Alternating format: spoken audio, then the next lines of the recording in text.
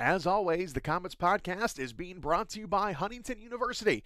If you're a season ticket holder, you can get 25% off all tuition. That's all tuition. You can go to classes, you can do them online, but it's all tuition, 25% off if you are a season ticket holder. So take advantage of that. Make sure you're calling the Huntington University admission office or the Comet office. They'll get you steered in the right direction. But please check out Huntington University. They're the ones that host this podcast and make it happen. So here we go, on with the show.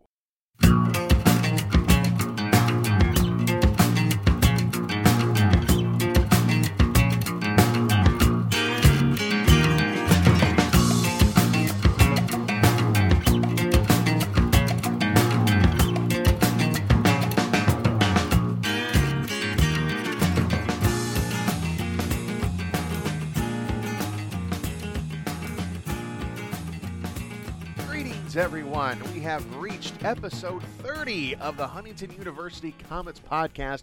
What a journey it has been. I'd like to thank everybody for listening. I think we're coming up on 6,000 listens so far, which is fantastic. I'm glad everybody is enjoying it. Now, for episode number 30, we got a special guest. Well, not so special because he's been on the show a lot. Head coach Ben Boudreau. We had him on last year when he was the assistant coach. We had him on last year with Jamie Shafsma, sharing Flint stories, which you can go back and listen to that episode because it's really funny.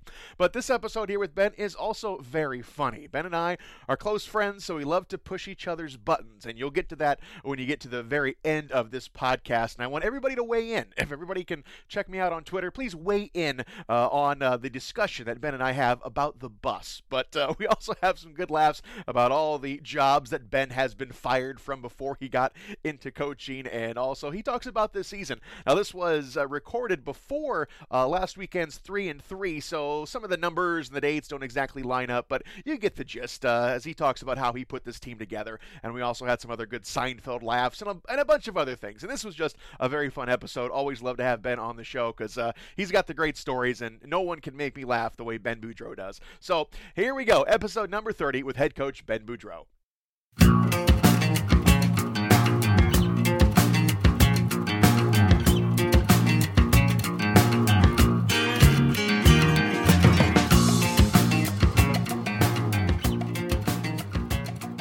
Looking pretty good. I know, but I gotta shave today.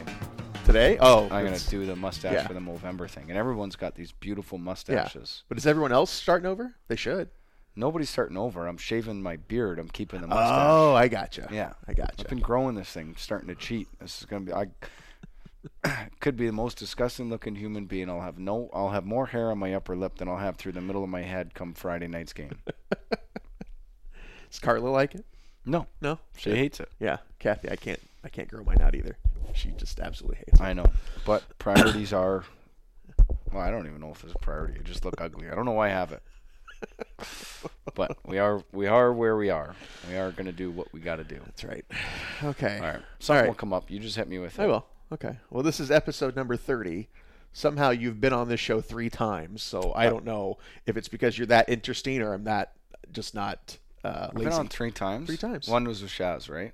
Yours one? Yeah. Yeah. So this is the 3rd time. And that is technically 4th because the one I forgot to plug in your mic. That is true. So this is actually. That's very true. So, you're interesting. Good. Yeah. So that's better than not being interesting. So, looking over your resume, if it wasn't for hockey, you're pretty much unemployable, right? Because you've been fired a lot of ways. I don't think I've been fired once ever. Didn't you fall asleep? What was that? Okay, hold on. I haven't been fired once after I went to school. That's what I meant. Okay. There's a certain time. I've been fired plenty of times before I went to college. That's what I'm talking about. Yeah, absolutely. And I was about to combat that. I was going to say, no, I got a resume. I got something to fall back on here. Yeah. So, I fell asleep on the job. And it's, I don't know if this is interesting or I'm doing myself any favors by letting you know on this thing, just for the record. But we live in an area that held the World Rowing Championships. It's a beautiful area in Niagara, south of Toronto, just above the border in New York. And the World Rowing Championships are held in a place called Port Dalhousie. Beautiful spot. And every single summer they've got regattas for rowing. And there's a popular little area. Well, I took a job at a rowing store in the month of September where everyone's back in school, nobody's having competitions, and then that rolled over into October. And I remember it was called Regatta Sport. I may have had 2 customers on an 8-hour shift if I was lucky. There was times I'd work 8 hours and I wouldn't see a single soul in the store.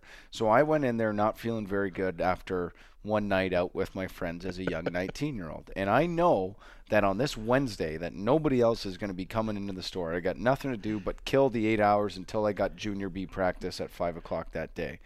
Well, there's a box of clothes sitting behind the cash register. I just kind of slumped myself into it. Next thing you know, I'm sawing locks. And I'm being woken up by somebody ringing the bell in front of my face looking for service. And there I am sleeping while they're doing shopping in the store. That was the last shift I worked at that place. I don't know why, but it just happened to be the last shift I was working at that place. And then we move on. So I don't have a career in retail sales. I'll tell you that. No. But you worked at a restaurant, though, didn't you? I worked in many restaurants. Many restaurants. So that was your thing. That was my thing. I Yeah. was a waiter for a long time. I got fired from the Keg restaurant in Niagara Falls for eating a nice filet that the chef gave to me, but somebody else complained that I didn't pay for it. So usually we get 50% off. Right. But the chef and I had a good thing, and next thing you know, I was blown up into a big story. That one was not my fault. It was the chef's fault I got fired. But you live to fight another day. Did you have a word with the chef afterwards? Oh, I couldn't. could have What was had I my gonna back. do? It was his fault. Yeah. You know, the guy had a family to support. I couldn't throw him under the bus. I just went and got another job down the street that I got fired from 2 weeks later. What was that? Another restaurant? I was playing baseball 2 weeks into the restaurant, and while customers were coming in with something stupid. Anyways, that one was my fault. That one was my fault. And then I said, you know what? I should probably go to college to fall back on something. So that's the point in time where I said, okay, let's get this career going. So there you go. There, kids, stay in school. Stay in school, 100%. But after 21, I don't think I've ever been fired. So that is a pretty good 15-year Yeah. stretch of not being fired anywhere. So we got a good record going. So Yeah. now you've got a new job. Yeah. So we got to work on not getting you fired from this one. Yeah, let's not get fired. Let's not get fired. There's a difference between getting fired and not getting re-signed. just Right. for Oh, the that's record. that's So, that's totally different. yeah, that was going to be a big one. So far things are going pretty swimmingly. There was one job though when I was 25. I was a full-time broadcaster at a television station. Came right out of school. Yeah. I was done playing hockey. I got into that as a broadcaster. 4 months in, we had an emergency meeting that the station was closing that Monday because it didn't make any money, and they had let everybody go. That wasn't being fired. No. The station wasn't closing, so Right. I keep my good records there. But we did have $2,000 worth of food trade on one deal, so Yeah. we exercised that over one lunch, which was real tough to do. But we made it happen, so that was a good thing. Well, that was a good going out party. Yeah. So Yeah. since then, everything's kind of gone swimmingly so far. Swimmingly. Yeah. Okay. Well, yeah, you're the new head coach. So you're a few games in. How does it feel to be the head guy? It's your Yeah. first time being the head guy. It's been great. You know, everything's been fun. There's some unexpected things, some expected things. I think we've got the team that we wanted all summer long, which is really great. I've been in this situation in the previous 6 years where sometimes you say, well, we got a lot of holes we got to fill here. We got to look externally for this. Maybe sacrifice some teams for some guys that you'll later pay off in the summer, and we're on the other end of it, except we're sending guys out to for some good futures that we'll pull on in the summer to make our team better in the offseason. So for me personally, I think we're in a real good scenario. We got a lot of great players. We got a lot of talent on that team, and I just find myself with the unexpected situation of trying to keep guys happy. I didn't think that that would be the biggest challenge as the head coach. It's not the X's and O's. It's, well, I got to sit this guy out and his girlfriend's visiting. Geez, I'm going to lose sleep over it. So that's the tough part for me, is trying to keep everybody happy. But my father in 1994 had a sign on his desk in Fort Wayne that he's kept with him for the last 28 years, I think it's been. And he said, I don't know what the key to success is, but the key to failure is trying to make everybody happy. And so that's something that he's lived by his entire life. And when I told him after Saturday we had lost and I sat this guy out and he wasn't happy, and he said, listen, he said, I know you want to be everybody's best friend. You want to make sure everyone's happy, but the key to failure is trying to please everybody. So do what comes best, put the best guys on the ice, and everything else will fall where they may. Good advice. Yeah. So when you got the job, when you finally made it official, who was the first guy you called? Did you call your dad? Did I call my dad? I don't. No, I called my wife on the way home. She was more anxious than anybody, and she more than anybody probably deserved the news first. So I made sure I gave her a call. Yeah. She wasn't there on the phone, so I picked up the phone and called my dad right away after that. And then I called my mom, and then I called my brother, and then I called my buddies, and it was kind of I think I might have made 77 phone calls that day, just kind of letting everybody know. It was an exciting moment in my life. I specifically remember retiring at the age of 28 after my best statistical season, and I said, well, if I'm going to make a go of this coaching thing, I might as well put the work in early, because it's not all that glorious where you're making, my first job was for $15,000, and you can't do that with a wife, a kid, a family, a dog, the whole nine. So do it while you're young. You don't have a lot of expenses, and you grind it out for a long time to put yourself in a position by the time you're in your mid-30s you'll get a head coaching job. So it was great to have a long-term plan that came to fruition. So now the next short-term plan is don't get fired. So I got to do that on a day-by-day basis here. Ben, don't fall asleep. Don't eat the food laying around. Yeah. You'll be okay. Well, that's the biggest thing. We've got some good food laying around that Fred keeps bringing down from the press box every single game. So Fred, don't stop that if you're listening. But sleeping on the job, I haven't found a way to do that yet. So that's all good right now. So you're the head guy now. You've always been the assistant. Have you gotten the head coach temperament yet? Are you working on that? Well, I said I wouldn't change. That's the biggest thing. My personality is not going to change. But then, I think some guys see the happy-go-lucky, always positive, always support that. All of a sudden, today things weren't going well. I felt that we weren't all that detailed in practice, and we got a big 3-3 coming up against Florida, Indy, and Toledo. And if we're not ready to go and we're not ready to play 60 minutes of hockey and we let our details slip, we're going to find a way to burn some games out. We've had 50 great minutes of hockey every single game through 6 games, but we've only managed to win 3 of those games. So it's been a second period slip, and I find if we're not detailed throughout the entire practice, I had to snap a little bit. And it's not about being everybody's friend. At some time you got to break that barrier and let them know that you mean business. So a couple guys weren't exactly happy with me because we called them out today, but then we also keep everybody accountable at the same time. So finding that fine line of being who you are and then also having to be the head coach at the same time. So it's a work in progress, but I think everybody's understandable because the guys we have in that locker room are all phenomenal guys. So they jump in and buy in pretty quick. Are you fiery on the bench now? Because you've had been in the background. I mean, as far as players, officials, I hadn't been until Saturday. I was a little fiery on Saturday to the point where Legs and I kind of got fired up behind closed doors about how it happened. But it was good. Like, he keeps me in check. You know, you're being too negative. And I said, well, they need to know. They need to wake up. And we snapped and we got 2 goals out of it. And I saw Gary do that for 5 years. You know, like there was a time where he got guys motivated and controlling your emotions through 60 minutes. And then after the game, that's going to be a challenge for me that you can't get too high and you can't get too low. You kind of got to be even keel. And so we gave a 6-game assessment to all the players and our affiliates, and I kind of give my own self an assessment of that. And that's an area that I need to be better, is controlling my emotions, both negatively and positively. I found myself laughing on the bench. Morrison's second game, he did some things that I just said, he shouldn't be here. This guy's too good. What is he doing? And we got embarrassment of riches. And I find myself laughing, and then he turned it over in the neutral zone the next period. And, then all of a sudden, well, I shouldn't have been so high on him. Right. And then, you can't be coming down so hard on a guy like that, too. Right. So just managing my emotions throughout the game and away from the rink and everything, I think so far is the biggest challenge. And trying to keep everybody happy is a big-time challenge. Things that I would have had no idea going into it until you've lived through it. Yeah. So, I think part of it is being honest with yourself. And if that's an area that I felt that I could get better, then you try to get better every day with it. Now, let's talk about Olivier Legault. You guys have, guys are almost morphing into one person now. So I'm guessing now we talked about resumes. The next resume you guys put out might be a joint resume because you're now a package. It might be. I mean, Olivier asked me if we could ask for a pull-out bed in our office. So after the Friday night 8 o'clock games, we just sleep over, have a little slumber party, and then we're back at work at 6 o'clock the next morning. I said, Legs, if we ask for a bed in our office, I don't want to know what's being said behind closed doors. That may be too far. Just joking. But you guys, I mean, the relationship you guys have is different than most head coach, assistant coaches. I mean, you guys are just best friends. Yeah, we're great friends. We are.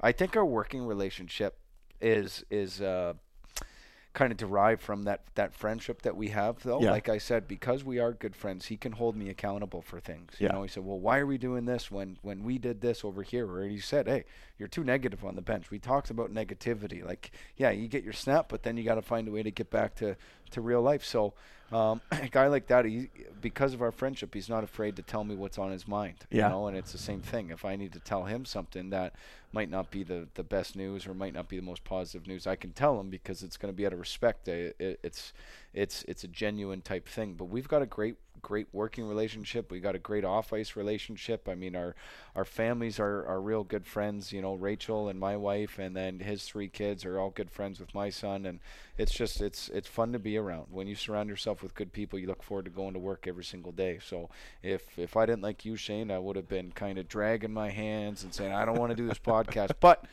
like, you know, I love a guy like you. I couldn't wait to come in here and hang out with you for the time that we're going to spend. So that was our biggest thing. If we can build our dressing room so guys want to be around each other, that's great. And it's no different as far as the staff. I mean, you know, Joe, Matt, Skyler, me, Olivier, we got the skills coach and Corey Mickey. We got a power skating coach and John Salway.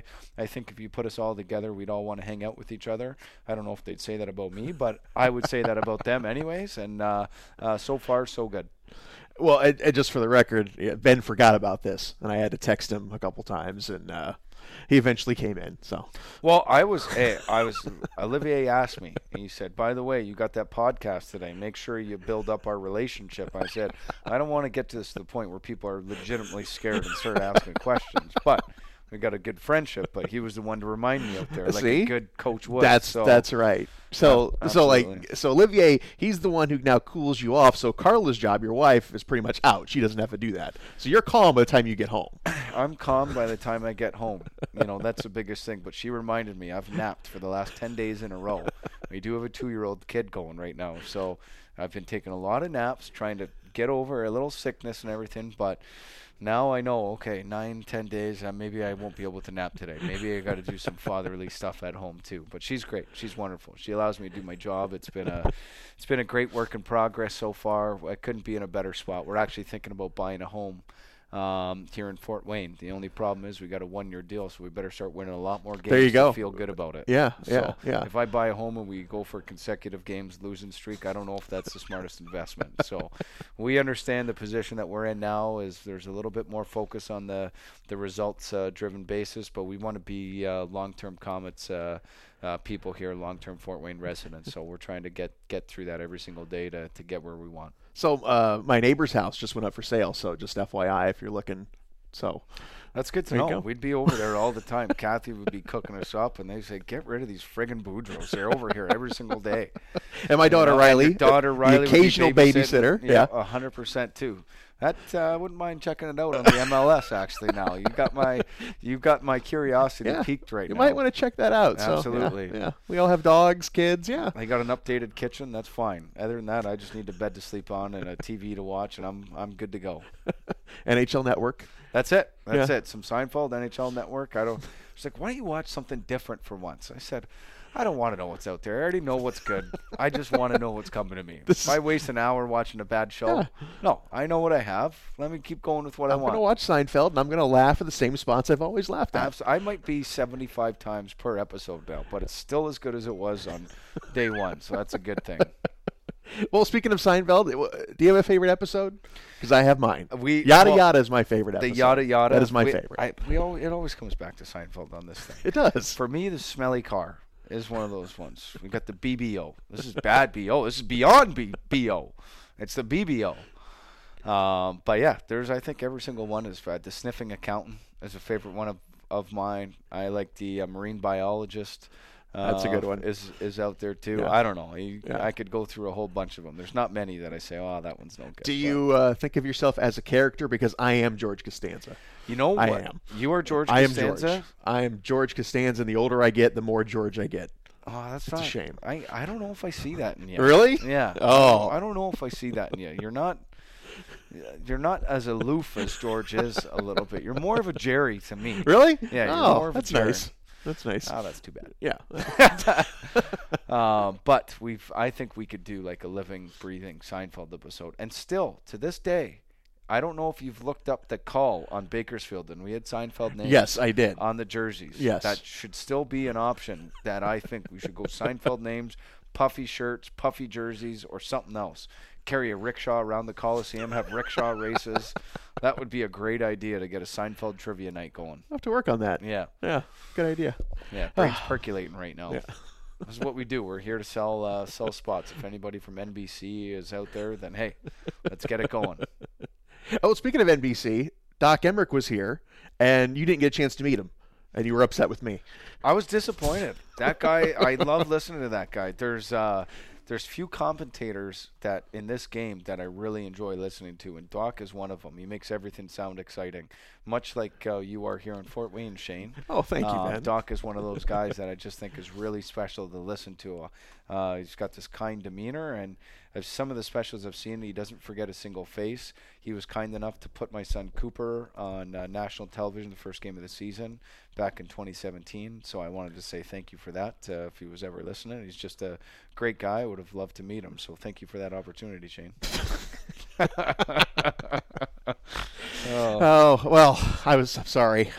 Your door was closed. I thought you were busy, so I didn't. Yeah, right. You know what we were doing back there? We were probably throwing darts at a board. No, I'm kidding. Of course we were busy. But you see the team we got right now? Yeah, of course we were busy. That's what he was doing. Absolutely. And if you had quite the war room going on during the summer. I mean, you started right away, and your entire wall was nothing but players. It was covered. Well, I want to say there was 17 trees chopped down just to make room for the paper that we had to put up on the walls. Like and Olivier was a big proponent. He went through every free agent, right, and then we listed them by position, by accolades, by category, and we had some things, some boxes that we wanted to check off. Like, we wanted leaders in this locker room. You don't get to be a leader unless you've got the right mindset, the professional mindset, where you're coming ready to work, you're leading by example, you're not talking, you're putting your best foot to paper. So anybody that was a leader, they're high on our list. Anybody that's been a winner was also high on our list. So anybody that's been able to get to the dance and win, I think the more people you have, the better of those. And then obviously, stats were a big thing. Anybody who had really good stats, and if they were able to win and be a leader, I think all that goes into a good thing. So, a guy like Kyle Haas for us is just voted the best captain in all of Canadian university sports. There was a reason he was here. Petchnig, he's won a Memorial Cup. Those Gallipo, he's won a Memorial Cup. Shan St. Amant, he's won a Q championship. Even Marcus Phillips has won an OHL championship. That's here in our roster now. Shaw's won a Kelly Cup, and Jenks has won juniors, and Petey was wearing a letter. And, I just think the more guys that you have on our roster, the better it is. And all these guys right now, it's this tight-knit family that have all come together. They did the combat ops laser tag yesterday. They're all having fun. We got a great group of guys. 6 games into the season, you can tell that our locker room is gelling together. Everybody loves each other. That's exactly what we set out to accomplish, and I'm really excited of where we're going as a team, the direction we're heading. So, okay, so you're a new head coach. You're basically starting from scratch. Where did you start this summer? Who was the first player you called? Well, the guys that we had rights to that we could negotiate before signing contracts, I mean, Binkley was really, really important. I love a guy like that just because you know exactly what you're getting. He's a great human. He's a great leader in that locker room. So we started with him. That was one of the first phone calls that we made. And then guys like Brady Shaw and Petrozelli, we started there. A guy like Sid, who's a veteran, we knew he wanted to be here. It took a little bit of time before we really started talking to him as well. So we started with the 4 guys, Binkley, Stewart, Shaw, and Petrozelli. And then after we got them on the same page and understood where we wanted to go from there, we kind of spanned out. We went to our older leader guys. We sat down in a meeting with Jenks. We sat down in a meeting with Sid. We kind of laid it out. And that, Sid took about 4 to 6 weeks. Jenk took over 2 months over for that. But that was where we had 2 right shot Ds to start, and then we had no idea where we were going after that. And then we knew we had a left winger, 2 left wingers in Petrozelli and Brady Shaw, and then we kind of filled in holes from there. So we said, okay, we need some centermen, and we that's where we went after Jenks, but it was taking a long time, so we needed to have another big name centerman, which was McKenzie, a big body up front. When we won that recruiting battle, I was doing that in between golf holes with my dad on golf vacation, but we got the job done. We got him signed up, which was huge, and we needed a third line center, and we heard nothing but great things about Lasarchuk, so we went after Lasarchuk and we built through the middle. The most difficult part was going against exactly what we believed in. We said we believe in building from the net out, but we knew we were going to have a situation on our hands where we had 2 NHL contracts. So trying to recruit a goalie knowing you were going to have 2 contracts was next to impossible. Not a single player wanted that role. So we wanted to get Alex DeBow back, as a free agent, but he knew exactly what was coming down the pipeline, so we weren't able to retain him. A guy like Steven Dillon, he knew exactly what he'd be up against, and so we went with a guy like Steven, knowing full on well that we'd have 2 contract guys. And so now, we just had to move on him earlier in this week because of that's the situation. But you build from your net out and then your defense and then your forwards, and that's kind of how it went. So we got a great signing in Gallipo, who helped us get McKenzie. We had a great signing in Bryson Martin. We had a great signing in Pechnig. We already had Binkley and Stewart lined up, and then everybody after that kind of fell into our laps. Kyle Haas was a huge signing for us, which has just bode really, really well. And then Brassard, we got out of Traverse City, who just has really been impressive from Traverse City and everything like that too. So we don't want to get rid of a single guy. The unfortunate part of this job is that we probably eventually have to. But right now, we're really happy with who we got inside those walls. There's so many players out there, especially the season ends. We got a lot of rookies on this team. So where is the well you go into, because there's so much out there. There's so much out there, but with young rookies, it allows you the cap flexibility to keep extra bodies around. Like at this point, I don't know how many different guys we had already played at this time last year. We had traded Jeff King after 2 games and gotten Kia, and then we had gotten rid of Morley and Miller and all these other guys. Like right now, we're not looking at acquiring anybody. We don't have any holes that we need to fill. I mean, we've got the guys to get the job done inside that locker room, up front and on the back end. We're not looking to outsource anything, outside of maybe some older experience. But at that time, what are we still willing to sacrifice? There's not a single player that I don't want to sit out. I want to play 9 defense and I want to play 13 forwards. Every single guy I want in the lineup. And that's the tough part. That's that internal competition we were going for. So I guess the one good thing is, we did a hell of a recruiting job. And I don't know if everybody knows or sees that, but Olivier, myself, we were in this office every single day and tried to get to the point where we're at now. And we said it in the summer. It's going to be good to have problems, tough decisions to make.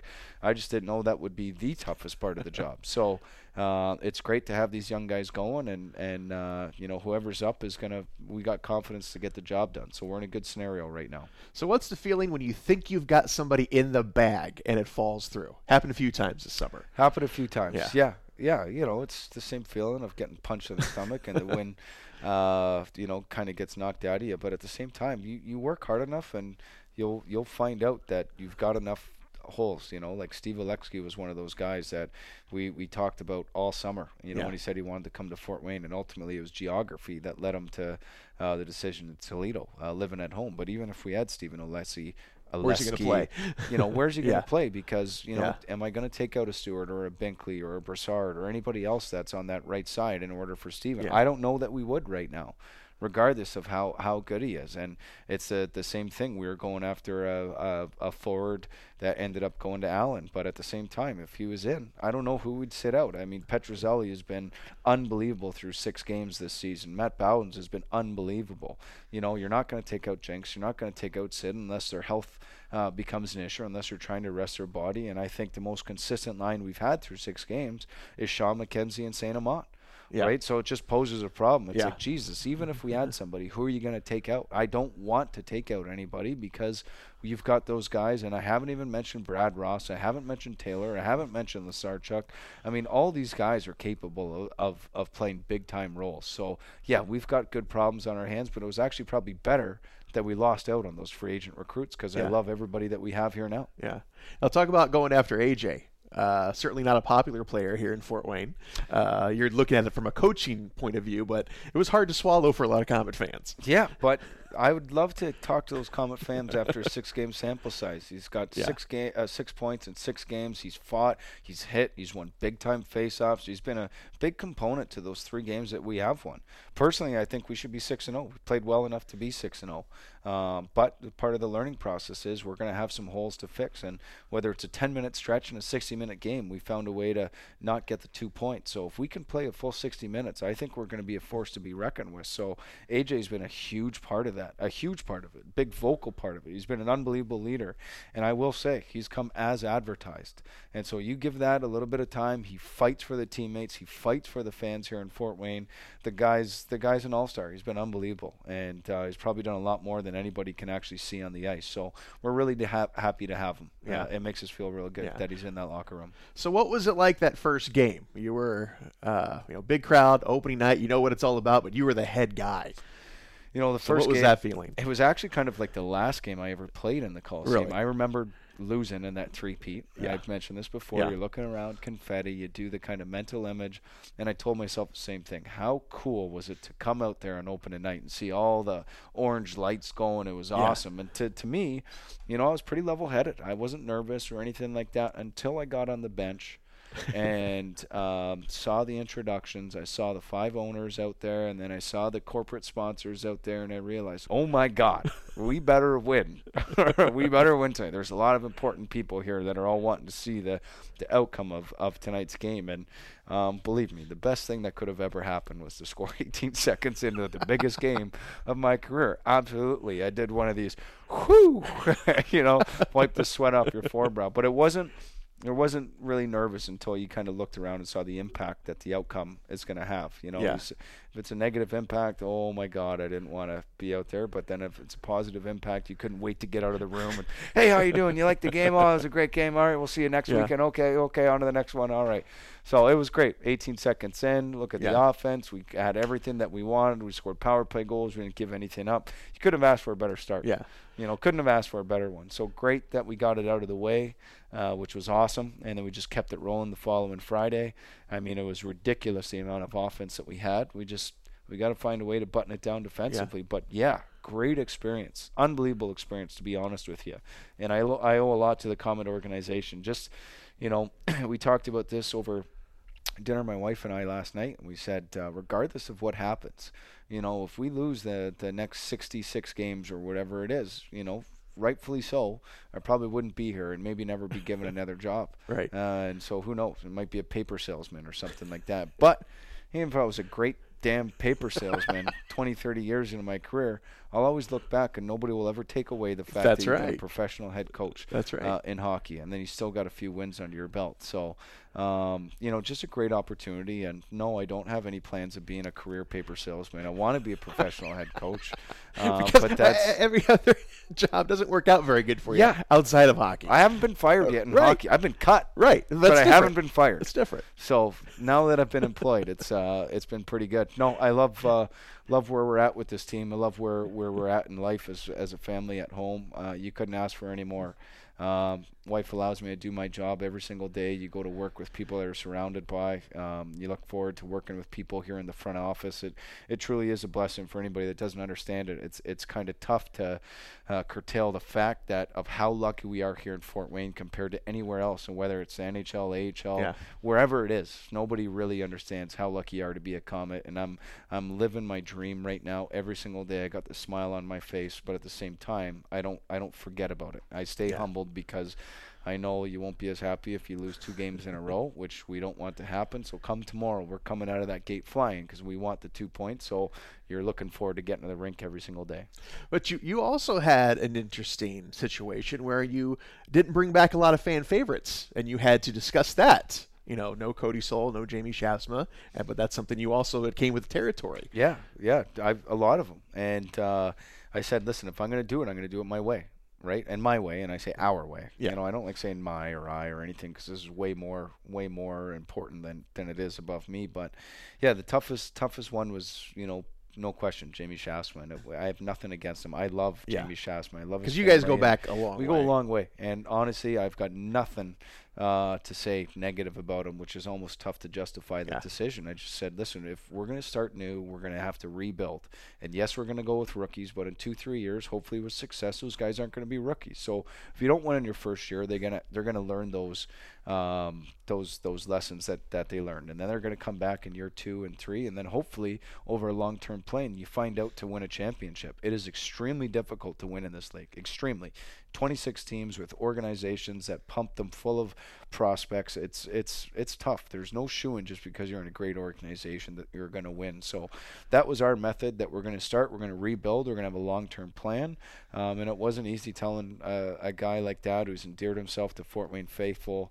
He was a big part in the community. It was extremely difficult for myself personally to be able to do it, but it was something that we believed in doing, of having to get a new culture in here, a new group of young guys that we can mold the way we want to mold and go from there. And same thing with Cody. Like I love Cody. I love, I can't wait until that first game that we play him, because he deserves everything that's ever coming to him. He's a great guy. I know the fans loved him and everything too. We felt time that it was time to move on, and that's why we got guys like Gallipo and guys like Bryson Martin, guys like Pechnig, and Stewart. It opens the door for a lot of new guys to come in here and play that way, and hopefully they're here for an extended period of time as well too. So yeah, it was tough, and maybe a couple boos in that first Three Rivers parade when we got over there, and I had the Facebook inboxes saying I'm not renewing my season tickets, and I had to live with that all summer. I was nervous, and you didn't make it any better when you told me that the first game was worth 5, and I knew that the first game was important. And so when you win, you feel good that saying, hey, you stuck your neck out on a limb and you went out and got these guys, and your focus was creating a good culture in the locker room, and I believe that's there. So everything is starting to kind of turn the corner and get to where you want it.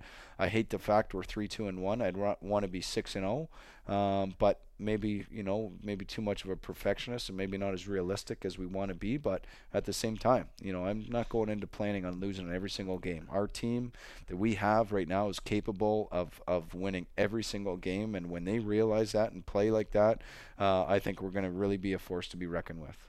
So what is your pregame pep talk style? Some guys are rah, rah, rah. Some guys are just say, hey, we know what we need to do tonight. There's no need for the rah, rah, rah because it only lasts 5 seconds anyway.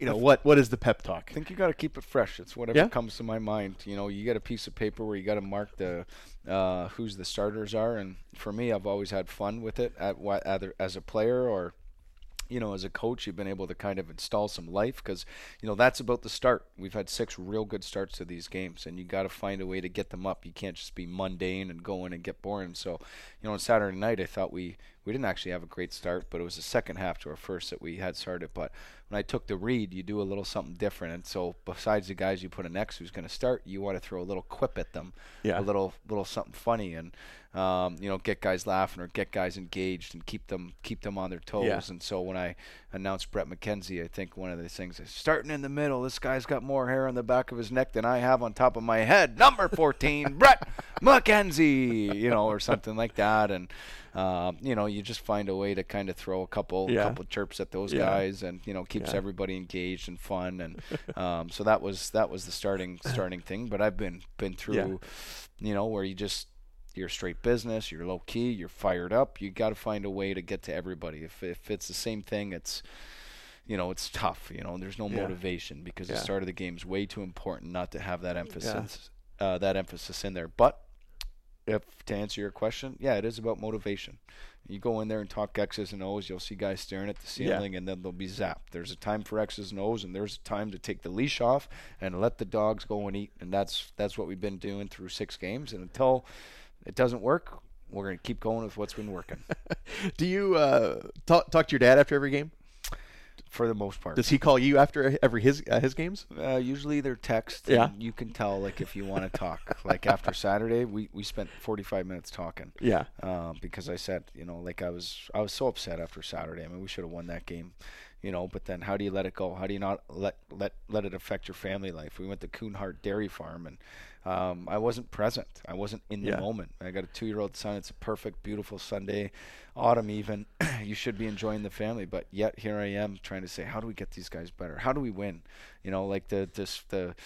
to be so driven, to want something so bad. How do you go home and let that kind of just stay at the rink? And that's the toughest thing. That's what I was saying. Like, how do I let it? He says, Ben, ask my wife. I haven't shut my brain off since 1994, right? So if you're expecting to shut your brain off, I'll tell you right now, it doesn't go away. You've got to find a way to be in the moment a little bit more. So that's the big thing for me, like trying to say, okay, how do I go home and be with my family without thinking, how to execute on the power play, or without putting this guy in a good position, or worried that this guy's girlfriend's in town so he better play, and I'm trying to keep everybody happy. Like that's been the biggest surprise for me, like is that part of the game, like leaving it and taking it home and stop thinking about it. I've been losing sleep in that first week because you just think about all the different things. Like, how did we lose to Toledo when we dominated the game? Yeah.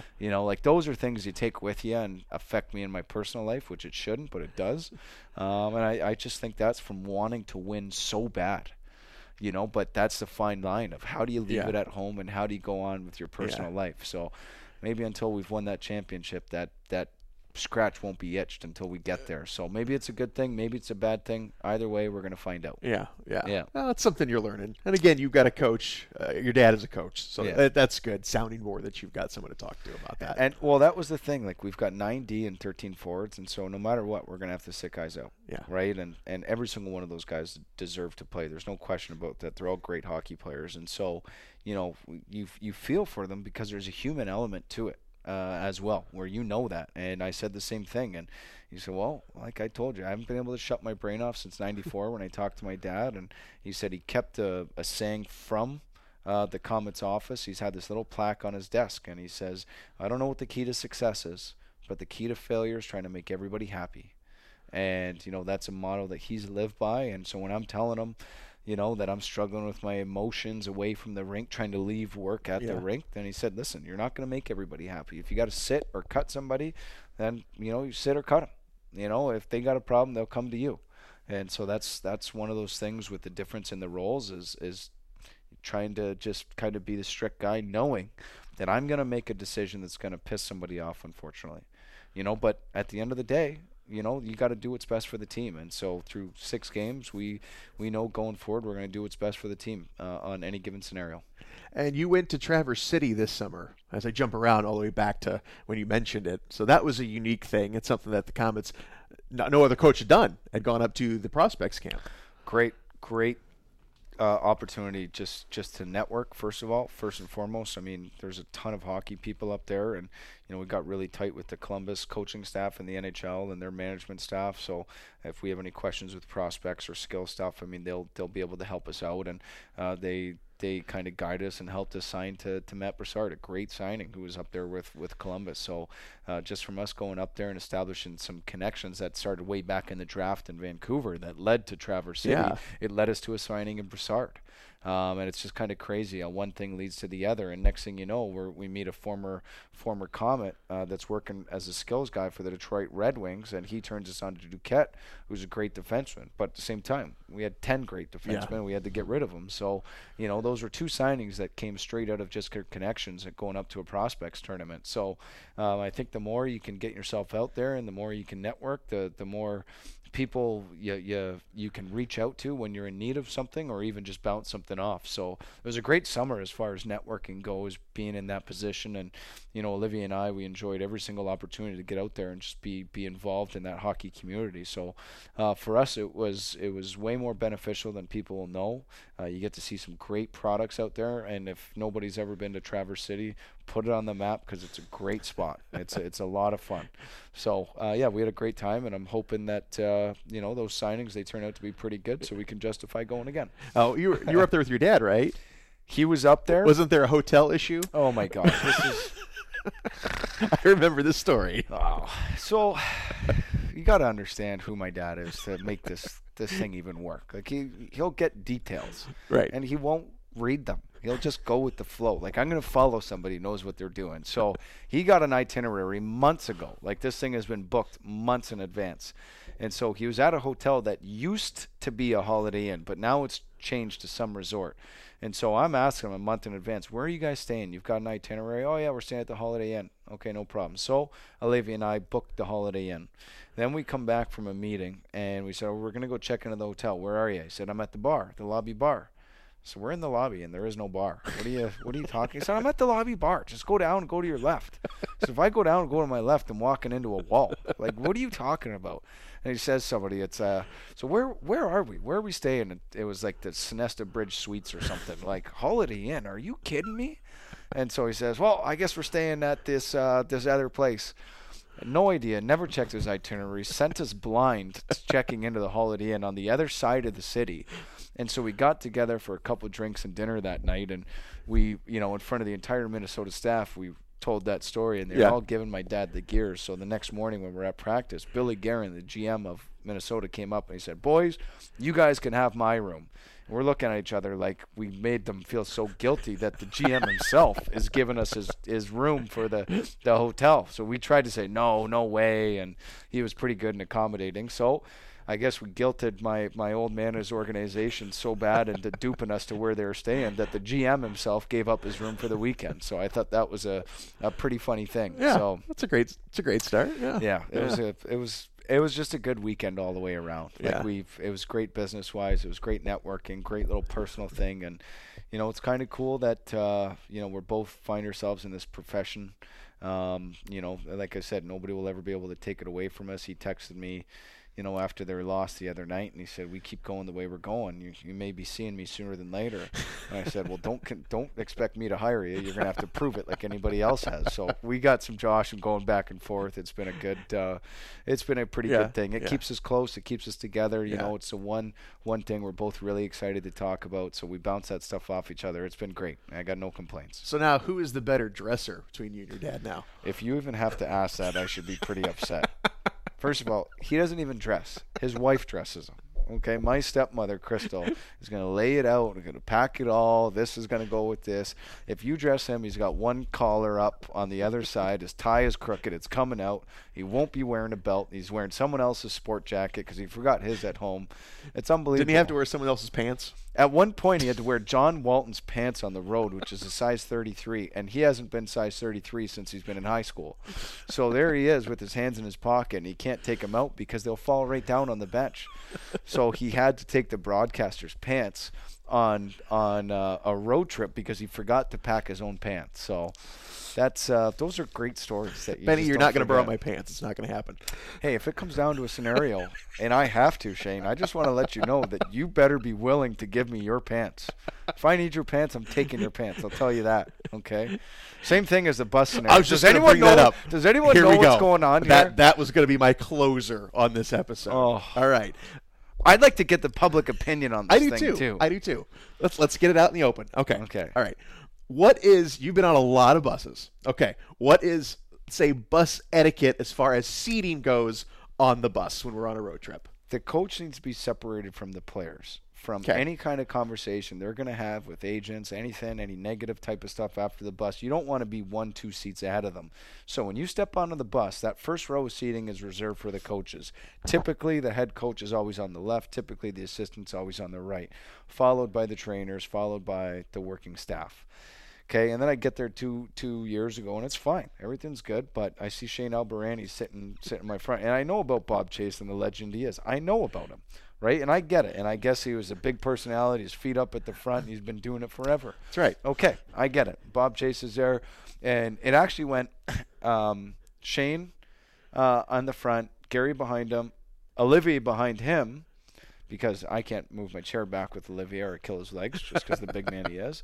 And then I was 4 back, so I was 1 in front of the players. I had no problem with that, right? Yeah. And then on the other side of the aisle, we had equipment manager, assistant equipment manager, empty space, medical guy. Fine, no problem. So then I get hired, and now it's a conversation I got to have Shane. I said, Shane, just for the record, if I want that front of the bus seat, I'm going to take that front of the bus seat, even though I'm not going to take the front of the bus. He said, if you want it, you can't have it. I said, Shane, I don't want it, but I want you to know that I can have it if I want to take it. And it's been going back and forth. Even though I'm not going to take it, I want you to know I can if I want to. But you see, here's the thing. I don't think you can, because I wasn't there for the swearing-in ceremony where you're the captain of the bus. You're not the pilot. I'm the head coach. Doesn't matter. Coach. I was there first. I'm boiling up right now. I'm boiling up. You can see the hairs are standing on the end of, my thing. Here's my side. Here's okay. Bob Chase always sat in the front spot. Always Bob. Who did? Bob did. Bob Chase. Not Shane, but Bob did. But Bob Chase. Okay. Not Shane Albarani, but Bob Chase always sat getting there. to where I come into this conversation. All okay. Right. So when Bob and I would travel together, or I would take his spot because Bob was still doing games, but I would do the occasional road game, I would just automatically sit in his spot. Now, when Bob and I started sharing games, Al Sims was the coach. Al sat in the right side. If you're facing out the window, he was on the right side. Bob was on the left. First row? First row. Okay. First row. So you had Al. So Al was in the spot I've always seen the head coach in. Yeah. Right. So Al was in that spot. Bob was in the opposite side. And then Gary, who was the assistant, was always behind Bob. So when Gary takes over, he was a creature of habit, and he wanted to keep it the same. So even though Bob wasn't there, I had to be in the first spot. Gary was fine with being in the second. Joe Franke moves up to Al Sim's spot. That's how it went. So, I know. So wait, before you even get into this one, you're telling me everybody adjusted with the times. Yeah. So everybody adjusted with the times and the changes. Everybody adjusted to how the flow is going. Okay, go on to your next part of the story. No, I'm just saying I was grandfathered in. That's all I'm saying. Okay. Grandfathered in is the only person saying you were grandfathered in was yourself. That's right. Nobody else is saying, here are the rules. This is where your seating arrangements rules. are. It's like Thunderdome. Who makes the rules? Who makes the rules? Oh, this is going to be a fun thing going back and forth. But, like I said, if I want it, I'm going to take it, even though I don't want it. I still like to be 3 seats behind so I can get my little nap in on the way to the game. But it is you could still be 3 seats behind. Yeah, I went 3 seats. I don't know. I think Legs went in front of me the last time, and then we had Matt Miller, the goalie coach, and then somebody was sitting next. No, it was my whole game was off. That's why we lost on the road. I didn't get my nap. We got to get back to that. Okay, that's the reason. I forgot. That was the reason we lost on the Wednesday. It wasn't the right bus seating. Come Sunday in Toledo, we're getting the seating chart going. I'm going to see Nancy, Jody, Tammy at the front. I don't care who it is. That's what we're gonna do. Yeah. Okay. So it's now up for public debate. It's out there. Can we do a public poll? Does Shane deserve the front seat of the bus, regardless? That's the question. How many professional teams are in this league? 26. 26. Yeah. I wonder what the bus position for the radio personality is on every bus. We should do a poll. We should do a poll. I'm going to ask Brad Ralph tomorrow.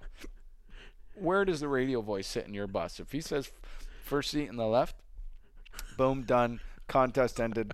Shane has it. I'm putting a seat with a little plaque right there. But I respect you so much because of the job that you do and the way you engage with your fans that I won't even bother to think that I can uproot you from the place that you think you belong. And with that, another episode in the books. Oh, thanks, Shane. And just for the record, I do have a lot of respect for Shane. So take this as a tongue-in-cheek thing, because and your aunt loves me. My aunt loves you. Yeah. Favorite person. You know, like even before me, my Aunt Suzanne loves you. So that's huge. And I think my mom is starting to listen now on WoWo. So she's getting behind the Shane Albarani fan bus, which is pretty good. And shout out to my mom, who's going in for some cancer surgery in 7 days from now, so she can be back, because with her being in attendance, we haven't lost a game in 9 games. There you go. So the sooner she gets healthy and the sooner she gets back to Fort Wayne, we can almost guarantee the W. We don't even have to show up. All right, there you go. And the bus saga will continue. I'll keep everybody posted on that in case it comes down to, I don't know, a contest. Yeah. Oh, the contest. There you go. The contest. Based off of trust. All right. For another date and time. All right, buddy. Thanks a lot. So the Great Bus Debate continues. Please weigh in on this because, it's going to be a whole thing. Apparently Ben and I can't come to a conclusion on this, so maybe we need the fans to decide where we're all going to sit on the bus. I think I'm right, Ben thinks he's right, but, we'll put it out for public consumption and see what everybody thinks. But a great episode. I hope everybody had some laughs. I know just listening to it back, I got some giggles out of it because Ben is such a fun guy and he's such a great guy. And you know what? If you see Ben in the hallways, please go up and tell him he's doing a great job because this team is coming together nicely. And Ben worked very, very hard in the offseason to get it together. And he's also, again, he's a guy who will make you laugh. So thanks for Ben for coming in. Thanks for listening. And that is our show. And we got to say this, the opinions expressed in this podcast do not necessarily reflect those of Huntington University. Thanks for listening, everyone. That's the show.